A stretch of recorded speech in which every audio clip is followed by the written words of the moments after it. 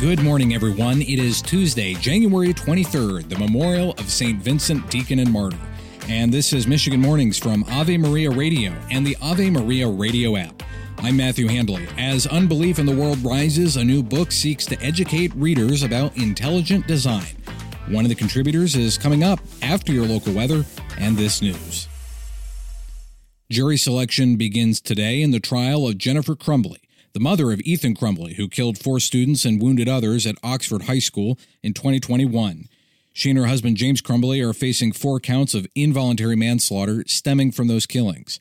Last week, a court decided the 2 parents will be tried separately. James Crumbley's trial is scheduled to begin on March 5th. In order to convict the Crumbleys, prosecutors must demonstrate that the parents were grossly negligent in their parenting and had enough information about their son's mental health, which, had they acted upon it, would have prevented the shootings. This is the first time a school shooter's parents are facing criminal charges for their alleged role in the crime. At the same time, Ethan, who pleaded guilty to the killings in October 2022 and was sentenced to life in prison without the possibility of parole in November last year, is now appealing his sentence. The State Appellate Defender's Office announced on Monday they are assigned to represent the teen in his appeal and plans to fight any efforts to have him testify in his parents' trials. The U.S. Supreme Court has denied a motion to halt a lower court ruling that requires Michigan's Redistricting Commission to redraw 13 state House and Senate districts in Detroit. The decision, issued during the commission's first in-person meeting in Detroit, means they must continue the map drawing process while an appeal is pending. The case, referred by Justice Brett Kavanaugh, focuses on allegations of African-American voter disenfranchisement in the redistricting process. The commission is working against a tight timeline with a deadline to have draft maps ready made for public comment by February 2. Property values in Detroit continue to rise according to the latest data on home sales. Mayor Mike Duggan says values were 31% higher overall in 2022 compared to the previous year.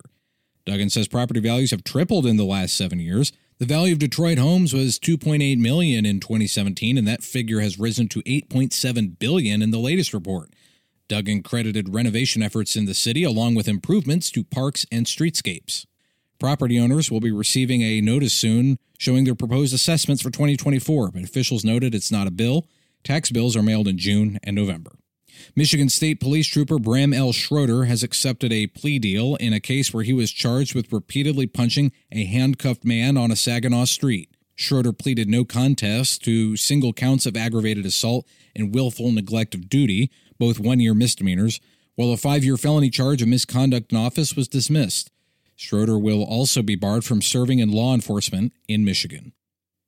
The suspect in Saginaw's first homicide of 2024, 32-year-old Zachary Rodriguez, turned himself into Michigan State Police and is now in custody in the Saginaw County Jail.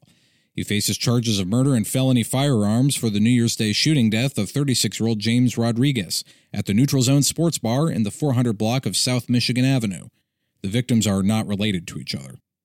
And football fans from Michigan traveling to California for the Detroit Lions NFC Championship game against the San Francisco 49ers will face high costs for flights and hotels.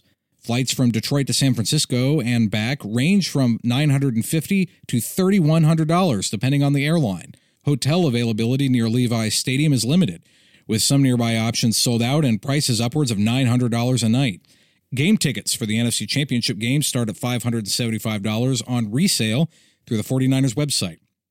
It's the first time in 32 years the Lions have made it to the conference title game, and the winner goes to Super Bowl 57.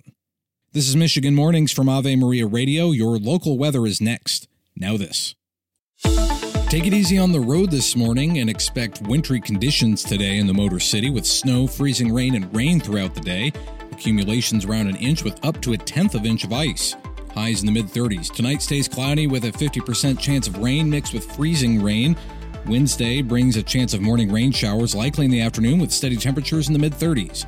The weather remains unsettled through the week with temperatures in the 30s and 40s. There is still a winter weather advisory until 4 p.m. this afternoon. In the Saginaw Valley today, take it easy on the road this morning and expect 2 to 4 inches of snow, possibly mixed with freezing rain and transitioning to more snow in the afternoon.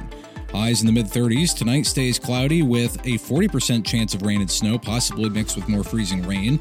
Wednesday brings a 50% chance of rain showers with highs in the upper 30s. The weather remains unsettled with rain showers likely Wednesday night and Thursday, temperatures in the upper 30s, and a chance of rain showers through the weekend. There's still a winter weather advisory until 4 p.m. this afternoon.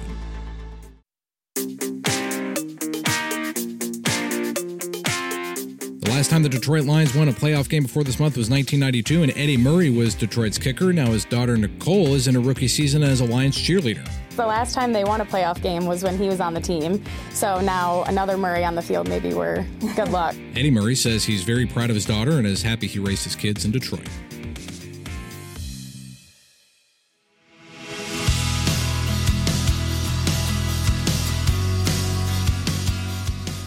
As unbelief rises, a new book from Sophia Institute Press called God's Grandeur, The Catholic Case for Intelligent Design, seeks to educate readers about God's creation.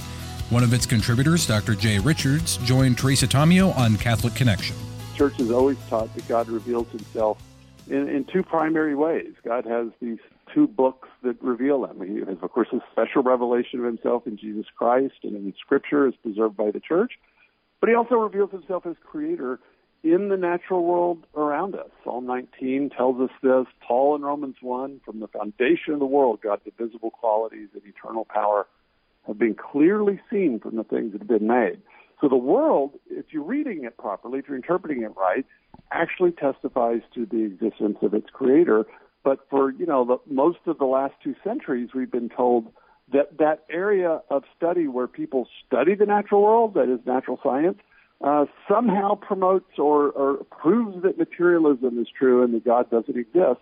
One of the things I have a hard time understanding is as a scientist or someone who studies the universe, whether you're an astronomer or a physicist or studies how things work, how you could not believe in some sort of an intelligent design because it is so detailed. Yeah, and that is, I would say, both the natural and the correct response to it. That's overwhelmingly the human response throughout history. People, even that didn't have a developed theology, nevertheless, when you look at the world, just immediately think, okay, this is clearly the result of some purpose of design. Catch Catholic Connection weekdays at 8 a.m. on Ave Maria Radio and anytime on demand with the Ave Maria Radio app. Stay tuned to Ave Maria Radio throughout the day for more great, inspiring, and engaging Catholic talk radio. And if you're heading out of the car, be sure to take us anywhere you go with the free Ave Maria Radio app.